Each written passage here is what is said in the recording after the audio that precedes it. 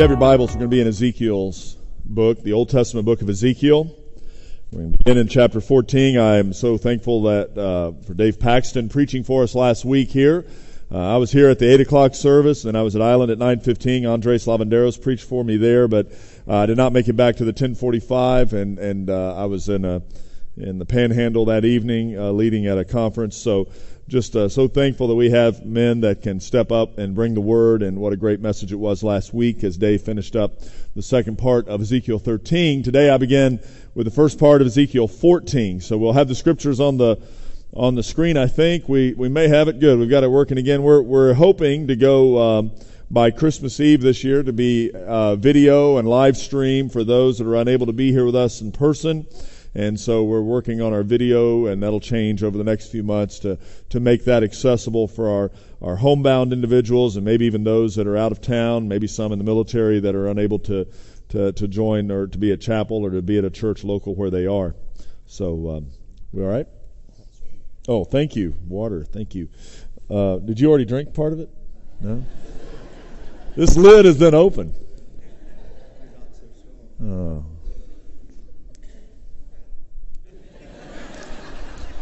All right, it's good.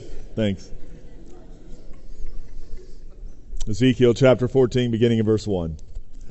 Then certain of the elders of Israel came to me and sat before me, and the word of the Lord came to me, Son of man, these men have taken their idols into their hearts and set the stumbling block of their iniquity before their faces. Should I indeed let myself be consulted by them, therefore speak to them and say to them, Thus says the Lord God, any one of the house of Israel who takes his idols into his heart and sets the stumbling block of his iniquity before his face, and yet comes to the prophet, I, the Lord, will answer him as he comes with the multitude of his idols. That I, may lay hold of the hearts of the house of Israel who are all estranged from me through their idols. Therefore say to the house of Israel, Thus says the Lord God, Repent, and turn away from your idols, and turn away your faces from all your abominations. For any one of the house of Israel, or of the strangers who sojourn in Israel, who separates himself from me, taking his idols into his heart, and putting the stumbling block of his iniquity before his face, and yet comes to the prophet to consult me through him, I, the Lord, will answer him myself. And I will set my face against that man. I will make him a sign and a byword, and cut him off from the midst of my people, and you shall know that I am the Lord. And if the prophet is deceived and speaks a word, I, the Lord, have deceived that prophet, and I will stretch out my hand against him, and will destroy him from the midst of my people Israel. And they shall bear their punishment. The punishment of the prophet and the punishment of the inquirer shall be alike, that the house of Israel may no more go astray from me, nor defile themselves any more with all their transgressions, but that they may be my people, and I may be their God, declares the Lord God. We live in a cultural reality where there still is a semblance of religiosity among many. In many avenues of culture today in America, as far as we have drifted from biblical orthodoxy and Christian teachings, there are still times when pseudo-Christian terms and thoughts pop up every now and then in pop culture and in life.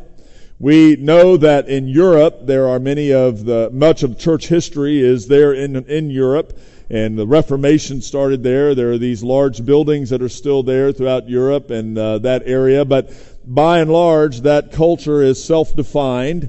And I think there's a lot of evidence to prove it to be true as a post-Christian culture. When we go to the UK, that is a phrase that's used, even knowing that in Wales there was a huge revival in the early 1900s, and I think it led to over 90% of the Welsh people claiming to be Christian. But since then, even now, it's less than 1%. And even though the buildings are still there, many of them have been boarded up and shut down, while at the same time, I am excited to say that through the work of the Holy Spirit and bringing some young people to the Lord, there is a semblance of a resurgency of Christianity in a post-Christian culture. A post-Christian culture is a culture that says, been there, done that, dragged to church already, don't need that anymore.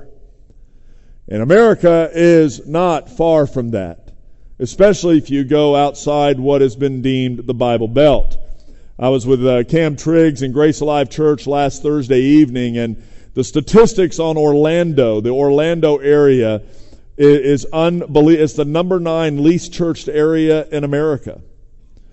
It's like 78 or 80% of the people in the greater Orlando area have not gone to church.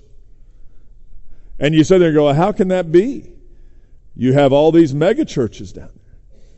Because it's one of the fastest growing areas in the U.S., and because it's outside the Bible Belt, it's a reality. The Bible Belt ends at about, there's a rest area north of Daytona. I think that's where it ends. I was talking with Cam and Bradley. I said, once you start going into restaurants and have to ask for sweet tea, you know you're not in the South anymore. And that happens the further south you go, the further north you are. And the unchurched is a huge reality in that area. And Jacksonville is not far from that. Our community, our culture is not far from self-defined post-Christianity.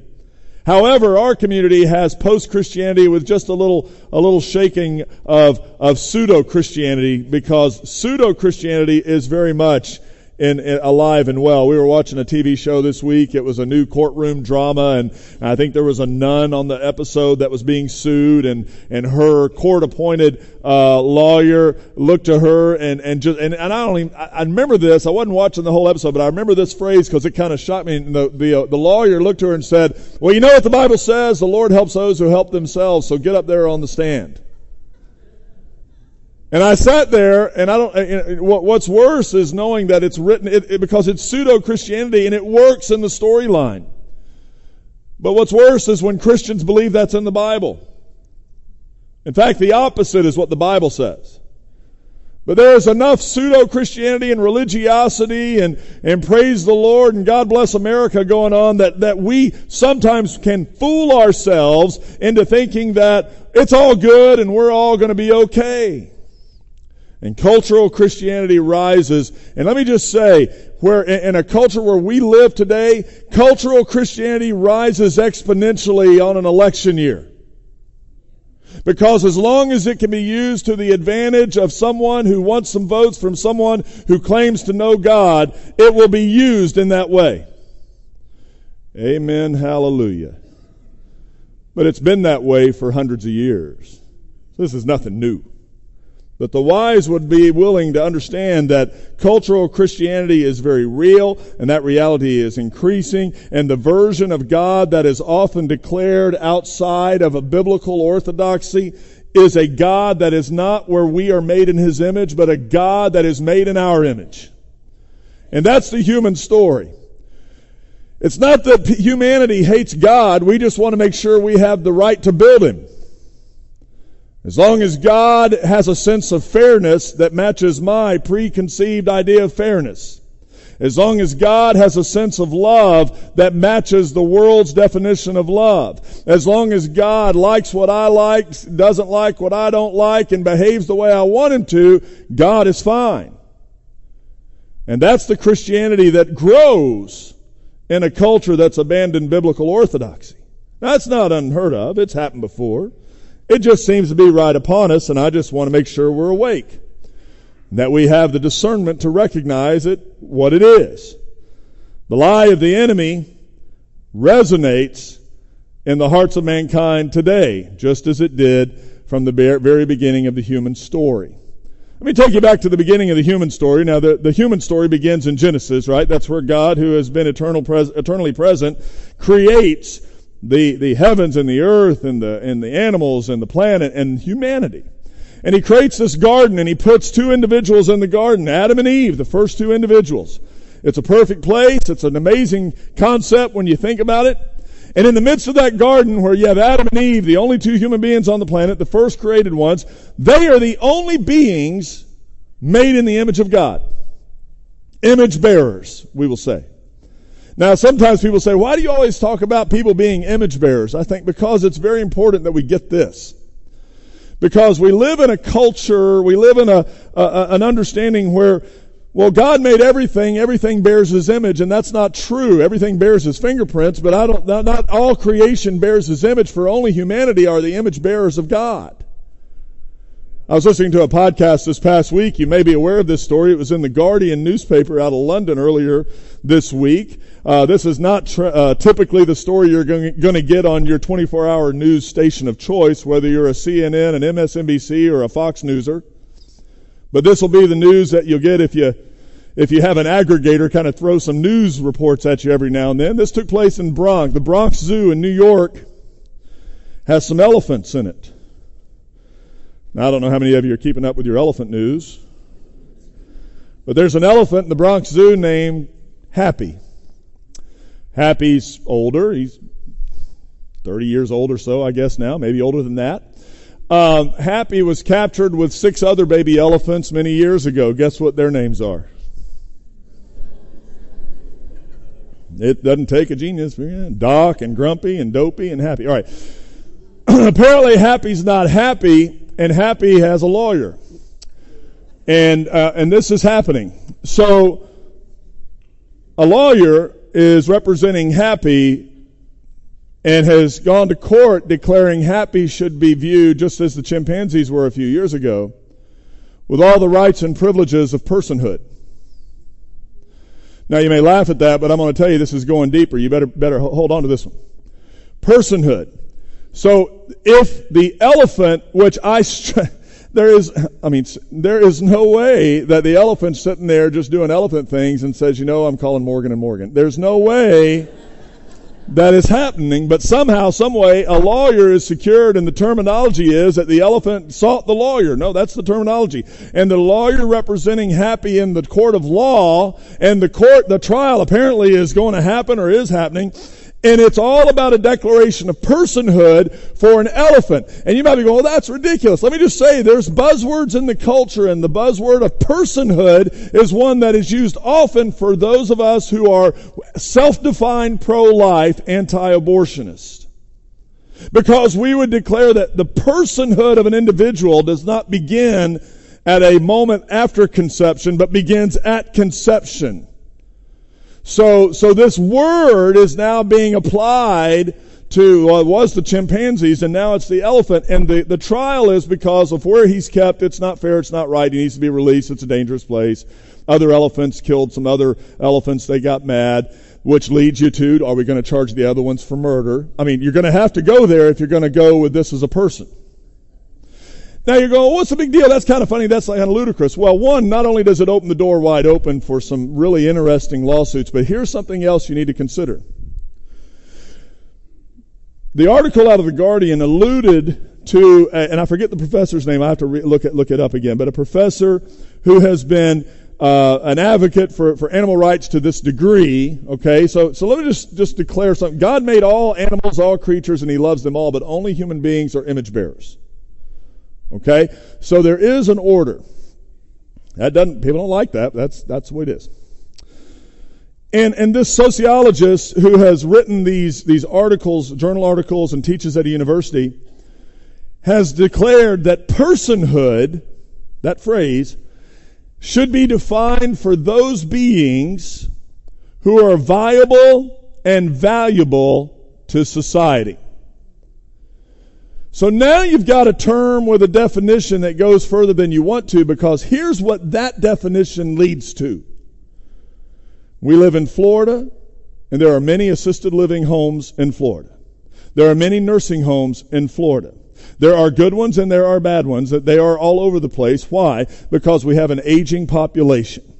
And at some point in the aging population, health-wise and the needs and the schedule, the need is for someone else who can to take care of our elderly who need that help. Now, that we know there are all these tragic stories of people that are just kind of put away in these homes and no one ever visits and they never get, they're just kind of, and that's a sinful reality. But if you're defining personhood as viable and valuable, let me just take you to where that leads. That leads to no need for nursing homes. Are you following me? Because if these seniors who are no longer able to physically care for themselves are not a valuable and viable individual in society, society then decides euthanasia is the answer, And let's just end their lives. This is the world you live in, and I do too. This philosophy that's all about an elephant going to trial, in the article says, the danger is, here's what the article says, and it's just a report. The danger is what this does for disabled children and other people. You're going to disable children and other people. Because if your definition is valuable and viable, not only do you lose the need for nursing homes on that end, you go with the quote from the professor who said, toddlers are not valuable and viable, and they're not as smart as certain breeds of pigs.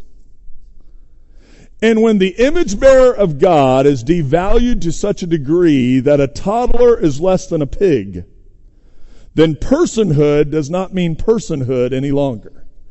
It becomes a term used for our own desires so that we can be God and determine who lives and who dies. This is a modern, postmodern, technologically advanced, enlightened society that we live in. And sometimes people don't even realize, well, that's a crazy story about an elephant going to trial. It's not about an elephant going to trial. It's about a devaluation of the image bearers of God. Now, why in the world would the enemy seek to devalue the image bearer of God? Because the enemy cannot take out God, therefore he does what he's always done. Let me take you back to Genesis chapter 3. This is a story you might know. You've got the garden, you've got Adam and Eve, I mentioned that, and here's what it says.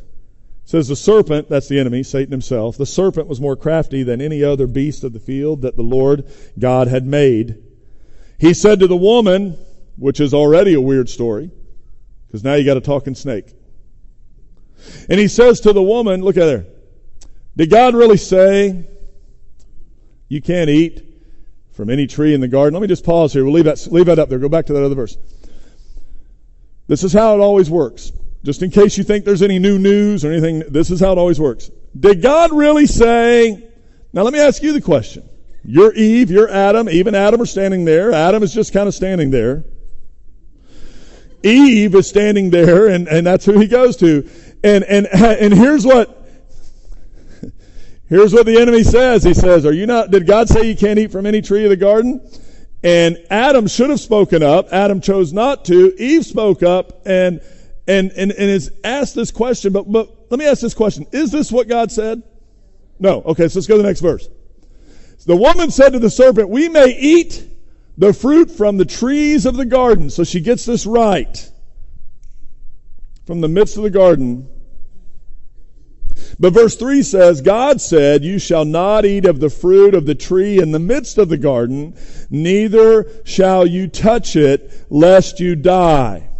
So there are two trees in the center of the garden. One is the tree of life, and one is the tree of knowledge of good and evil.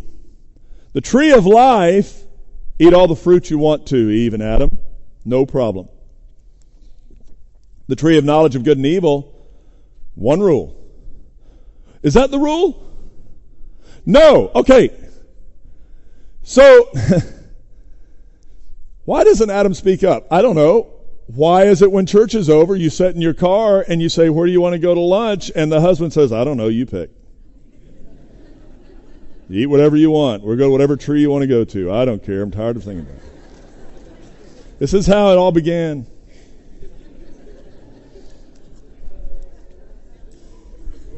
And I'm just going to say it's the man's fault, right? It's the man's fault. We all know that. Amen to that. It's the man's fault. I heard the amen. The wife just said, you say amen. Amen. All right.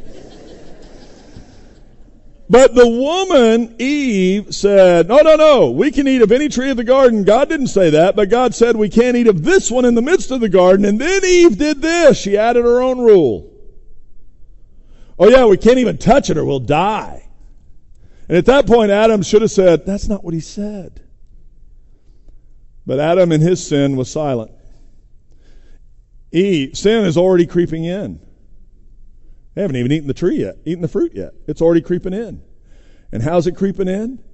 Because the enemy of God goes after the image bearers of God because he can't take out God. So he goes out, he didn't go for Happy the elephant. He went for Eve and Adam, the only image bearers in the garden, and he's going right at them. And he gives them a half-truth, which is a full lie, and it leads her to add a little more. So sometimes our sin is not eliminating things God has said. Sometimes our sin is adding things God never said. Or you touch it, you'll die. The serpent at this point, I think he says, I got her. I got her right there. That's where the hook went in. The serpent said to the woman, you will not surely die. For God knows that when you eat of it, your eyes will be open, and you will be like God, knowing good and evil. The enemy offers fake life through a rebellious question. And let me just say, it's my opinion that the enemy is not very creative at all, therefore has no new tools in his toolbox, and continues to use the same two lies over and over again. And here's the lies he told Eve. Did God really say? Surely not. God's holding out on you. Teenagers, it's the same thing he says to you. Adults, it's the same things he says to you. Did God really say that? Well, most of us don't know what God said. Well, God's holding out on you. If you go to church, you won't have your friends anymore. It won't be fun anymore. You can't party anymore. You can't do this. You can't do that. God's just holding out on you. And so the enemy of God goes to the image bearers of God and attacks the image bearers with this lie and these half-truths. Surely, we wouldn't fall for this again. But it continues. Questions and comments to this new enlightened generation. Surely you're not as old-fashioned, as ignorant as your parents and grandparents. You're much smarter than they are.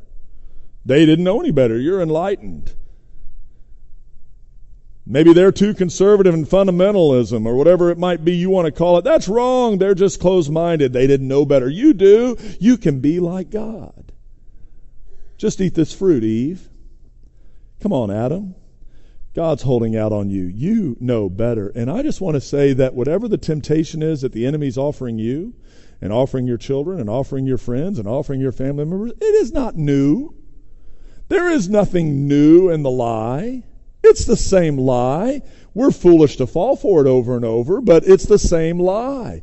Solomon said in Ecclesiastes 1, what has been is what will be. And what has been done is what will be done. There is nothing new under the sun. You say, well, it's a new way of sin. There's no new sin. There are no new sins that have been invented since that moment. There have been new ways they've been played out and been revealed, but they're not new. In Ezekiel's day, the people of God were divided, not just like the people of God today divided. They were divided physically. So what happened is you got the people of God, the children of God that are in Jerusalem. They are being disobedient. God is going to discipline them. And so God allows the Babylonians to come in, and they remove a section of the people, take them back to Babylon as slaves, and leave the rest of them there in Jerusalem. So you have two separate groups. Children of God, children of Israel. And Ezekiel was called by God as a prophet, a holy man, a godly man, not perfect, but a godly man seeking to do right, and God chose him to use him as his voice. And Ezekiel is in Babylon with the best and the brightest, as a slave, as a servant. And he is given insight through a vision of what's happening back in Jerusalem. We read that in chapter 8. And when Ezekiel the prophet sees what his family members and his fellow Israelites are doing back in Jerusalem, he is appalled. For what they're doing is they're still going to the temple, but they're bringing in their idols and their false worship with them. And they are blaming God for their predicament. And they're doing what is right in their own eyes. And it's offensive and nasty. The captive Israelites, on the other hand, the group that's been taken, they're burdened by their circumstances, but they were the cream of the crop. You would think they would know better because they were the smartest and the brightest and the strongest. But they didn't turn to God fully either, and they remained in their defiance. And that makes the work of the prophet even more challenging, because everything he says, no one wants to hear. But God says, keep saying it. Now here's some things as I read chapter 14 that kind of jumped off the page to me, some things that I hold on to here that I think perhaps maybe God is speaking to us today, so I want to share them with you. And the first thing that is revealed here is that older does not mean wiser. This section begins with the elders coming to Ezekiel, the old people, the old men, the leaders. They're elders, they're older, but they're not wise. They are old, rebellious people. And while just having many revolutions around the sun gives you more wrinkles on your face and more calendars in your trash can, it does not always give you wisdom. Just because you're older doesn't mean you're wiser. You may have more experiences than others, but if you don't learn from them, it doesn't make you smarter.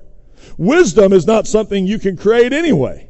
Wisdom is not something that you can just kind of gin up within yourself. Wisdom is a gift from God. God spoke to these people and through the prophet clearly, because here come the elders. And in verse 2, God says to Ezekiel, "Son of man, these men have taken their idols into their own hearts and set stumbling blocks of their iniquity before their faces." In other words, what he's saying is, God is saying to the prophet and saying to them, said, these men, these elders, these are the ones young people should look up to. These are the ones the next generation will build off of their model. These are the ones who are fathers and grandfathers and uncles. And they have successfully set up their children for failure because of the model of religiosity they have shown them. These men who claim to be children of God and holy people and righteous people have taken their idols into their own hearts and have blatantly forsaken the command to have no other God before God.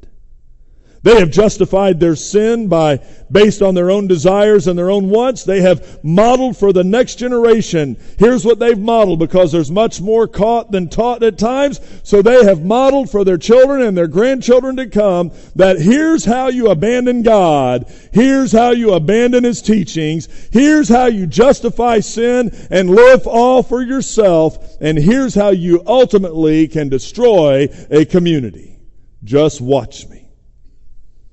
And yet these elders likely wish to blame the next generation for all the problems facing the culture. But we're all complicit. If Adam was complicit in the sin that Eve revealed there in the garden, then our elders are complicit. I'm complicit for the sin as well of the next generation. Now, does that mean that they are innocent? No, because we are all individually responsible for what we do with God and what we do with Christ. And while the aged may be responsible in this story, they could also be, in our story, responsible for good teaching and wise things as well. It just happens in this case, these guys did not have wisdom and were not holy and not worth following. But what did they have going for them? They had their AARP cards. And they had discounted meals, and they got to park closer. That's it. We are to respect our elders. If you're going to be pro-life, I'm pro-life from conception. I believe at conception a human being is a human being. So I'm going to fight on this end from conception and birth and anti-abortion and pro-life. That's just where I am. That's where I am. But I can't be on that end and not be pro-life on that end as well. Right? So you can't have it one and not the other. And there is a respect for elders that is biblically required. Let me take you back to Leviticus 19:32. You shall, it says, you shall stand up for the gray head. Stand up before the gray head and honor the face of an old man. And you shall fear your God. I am the Lord. In the New Testament, the Apostle Peter writes this. In 1 Peter 5:5, likewise, you who are younger, be subject to the elders. Clothe yourselves, all of you, with humility toward one another, for God opposes the proud, but gives grace to the humble. And then the young pastor Timothy, under the leadership of the Apostle Paul, is given guidance. Even though he's a young man himself, Paul reminds him in 1 Timothy 5:1, do not rebuke an older man, but encourage him as you would a father. Younger men as brothers, older women as mothers, younger women as sisters in all purity. So just because that these guys in Ezekiel 14 had abandoned their holy stand does not mean that the Christian is to not show respect to his or her elders. We need multi-generational ministry. We kind of have this gimmicky thing going on right now that I pray is more than a gimmick, where our teenagers go in with our senior adult Sunday school classes once a quarter or so, where they go and teach children once a quarter or so. Oh, it's fun. They had a great time. When a church's multi-generational connectivity is no longer a gimmick, then we're doing it right. We're just having to gimmick it up front because we've never done it that way before. And I am thankful we are doing that. Because I do know that generations like to hang out with people their own age and own likes. But I also know that's the death of the church. We have a church called Oak Harbor. Has about 15 to 20 members. They're all average age 70, 75. They love the Lord and they wish children would come to their church. The youngest people at our church out there at Oak Harbor is the pastor and his kids. If we do a children's ministry event, Julie might as well just do it in the living room with her own 3 kids. Because that's the children's ministry. If we were to say to the membership, hey, we want you to plan a family-oriented event, let me just tell you, they will not consider things just like some of our senior adult Sunday school classes would not consider. Our senior adult classes, at no point do you think, do we need childcare? If we have that planning, then every event takes place before 5 because we don't want to get out after dark. And the work schedule of young families does interact. But let me just throw this on the other end. If we're trying to do something for 30-year-olds, at no point can you hardly ever get beyond, what are we going to do about the kids? Do we have child care available? Are we going to provide child care? Are we going to pay for child care? Is there a children's option? Is everybody going to be together? There is health in being together. And a church that is all one generation or the other generation is a church that will die. If a church is all senior adults, there will be no church in 15 to 20 years there. If a church, because what they're going to miss the life and the vitality of the next generations. But if a church is the cool guy and he's 30 and everybody in his church is 30 and under, let me tell you what they're missing. They're missing everything anybody over 40 can offer them regarding experience and perhaps wisdom, though it's not automatic. We've got to be very careful when we start thinking of church that we're not thinking about our little small versions of it that disguise themselves as Sunday school classes. But we're the church together for the glory of God. And not for our glory or our preferences. The principles are intact. The bigger issue, as we're looking at Ezekiel's word, is that stature is that the older person, by virtue of stature and longevity. Look at this, to my elders in the room. Listen here, to me and myself as well. By virtue of us being older, we often have a far more reaching influence than those who are younger. Just by virtue of being around longer. So just because you're old doesn't mean you're wise. Secondly, just because you're strong doesn't mean you're holy. Let me do this one quickly. Those coming to Ezekiel are supposed to be the best and the brightest because they were the ones chosen out of Israel. And I kind of look at it like recess at elementary school where you're going to have a kickball game and it's just a free-for-all and the 2 cool kids get to become captains and so they pick who they want on their team. So you end up picking these 2 kickball teams, right? It's kickball, it's recess, this is the way it ought to go. So I'm picking him and you're pick him and you're pick her and you're pick, and all of a sudden you have your 2 teams and then there's like 10 kids still standing on the wall going, what about us? We got our teams. You guys need to go swing or teeter-totter or whatever you do at recess. Get out of here. You didn't get chosen. We picked the best. We picked the coolest. We picked the nicest. We picked our friends. We picked the strongest. We picked the one kid that can kick it over the building. That's who we picked because we wanted the best team. Maybe that's not your experience, but that's my elementary school life. I just want you to know. I was on the swing set. They picked me a couple of times. Oh, he's tall. And it was like, oh, he's just tall. Go swing. So that's all he got going for you. So these are the ones that are picked, but just because they were picked doesn't mean they're holy. Now here's the danger. One commentary says this, and I think they're right on, have the same tendency that all of us do, comparative analysis. Comparative analysis will kill us. Because they're looking at their brothers back in Jerusalem going, oh my goodness, they're taking idols into the temple. At least we're not as bad as them. Can I just say that everybody in this room can think of somebody that's a little worse off than you spiritually probably? And if you're not careful, you will use that person as your reason of why you are the way you are. Well, I may not be the best, but at least I'm not Hitler, right? I'm not Charles Manson. I'm not this person on the other side of the pew. Because we like to compare ourselves to others spiritually. At least I'm better than them. They only come to church once a month. At least I come twice. I'm more faithful. I give more. Scripturally, we only have one we're allowed to compare ourselves to. And it's the only one we don't want to compare ourselves to. And that's Jesus Christ himself. And we'll look, so, yeah, but that's God. We can't do that. And I'm telling you, that's the whole point. You can't, but he did. And just because you're bigger, stronger, picked first, valedictorian, quarterback, head cheerleader, beauty pageant winner, CEO, I don't care what title someone on the planet's given you, doesn't make you holy. At all.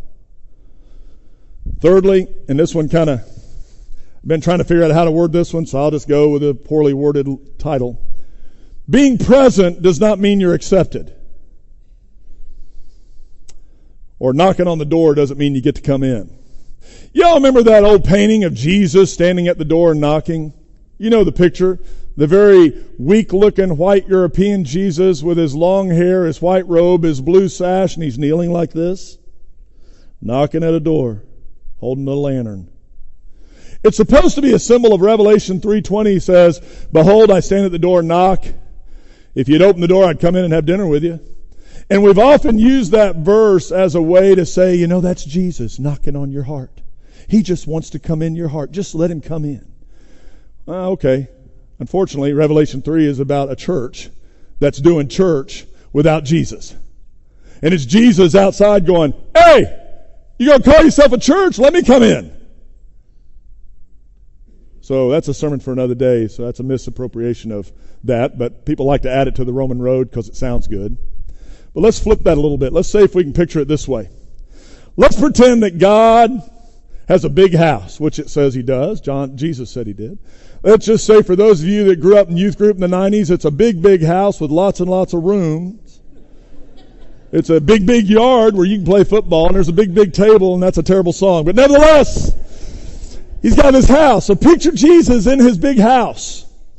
And there's the door of the house, and here's the image. The individual comes to the door. Jesus, I'd like to come in your house. God, I'd like to come in your house. And our cultural Christian response would be, absolutely. All are welcome. Come on in. For God so loved the world. Until you read Ezekiel 14. And the response of God is, you're not coming in. No. Well, that's just not fair. That's just not right. That just seems mean. Well, it's not mean. It's not unfair. And it is absolutely right. Just because someone shows up to knock on the door doesn't mean God lets them in. Look at it this way. Let's just say you're a parent and you have a prodigal child who is a drug addict. They've been out on the streets. They've run out of money. They want to come home. They still got some drugs on them and paraphernalia. Illegal drugs. I'm not talking legalized. And they call you and say, can I come home? And you say, absolutely, you can come on in. Then they come to the door and then you say, but wait a minute. You can't bring that in here. Well, but it's my stuff. No. You're not bringing your drugs in here. You're not bringing that paraphernalia in here. You're not bringing that stuff in here. You don't love me. No, I love you too much to tell you you can't come in and bring that stuff. You want in? Leave the stuff at the door. The people that are in this passage, God says, they have idols in their heart. Now they're saying, oh God, let us come in. And God says, you can come in. But you can't bring that in. But God, at least we're not like our brothers back in Jerusalem. They're bringing idols to the temple. God says the only reason you're not bringing idols to the temple is that you're in Babylon. The temple's in Jerusalem. Your idols are in your heart. You want to come in? You got to repent and leave that at the door. I did 2 funerals this week. It always takes me back to this passage of Scripture. Some of you were at the funeral. John is writing this. Jesus is with his 12 disciples, and he says this to them, let not your hearts be troubled. Behold, let not your hearts be troubled.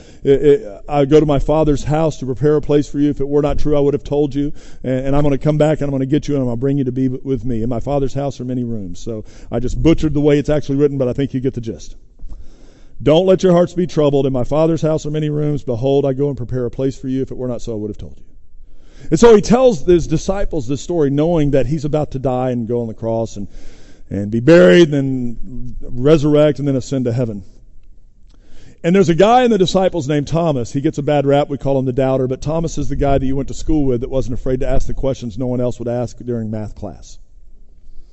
When the teacher's doing something and turns around and says, does everybody get it? And everybody went, yeah, we get it. But nobody gets it. But no one's willing to say, I don't understand, except Thomas. He goes, teacher, I don't get it. Could you do it again? And everybody else in the class goes, whew. Glad Thomas wasn't sick today. Thomas then speaks up and he says, teacher, I got a question. Jesus says, what, Thomas? He says, we don't know where you're going. How can we know the way there?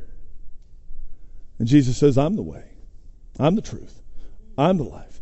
No one comes to the Father but by me. And if you want to see how this fits into this story, just because you're knocking on the door and says, let me in, God, I want to come and I want to be a part of your family. It's not so much that Jesus is only the way. He's the door. You can't get into the Father other than going through the doorway. And you can't go through the doorway carrying your idols.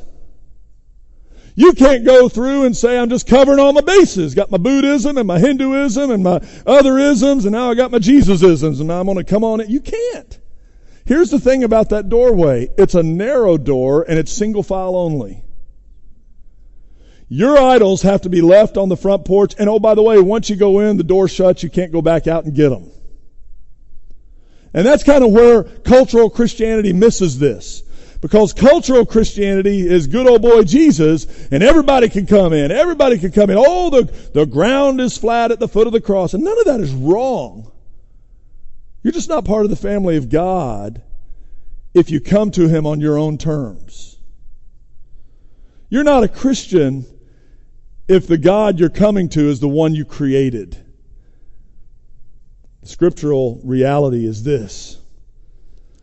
You're welcome into my family, the Father says.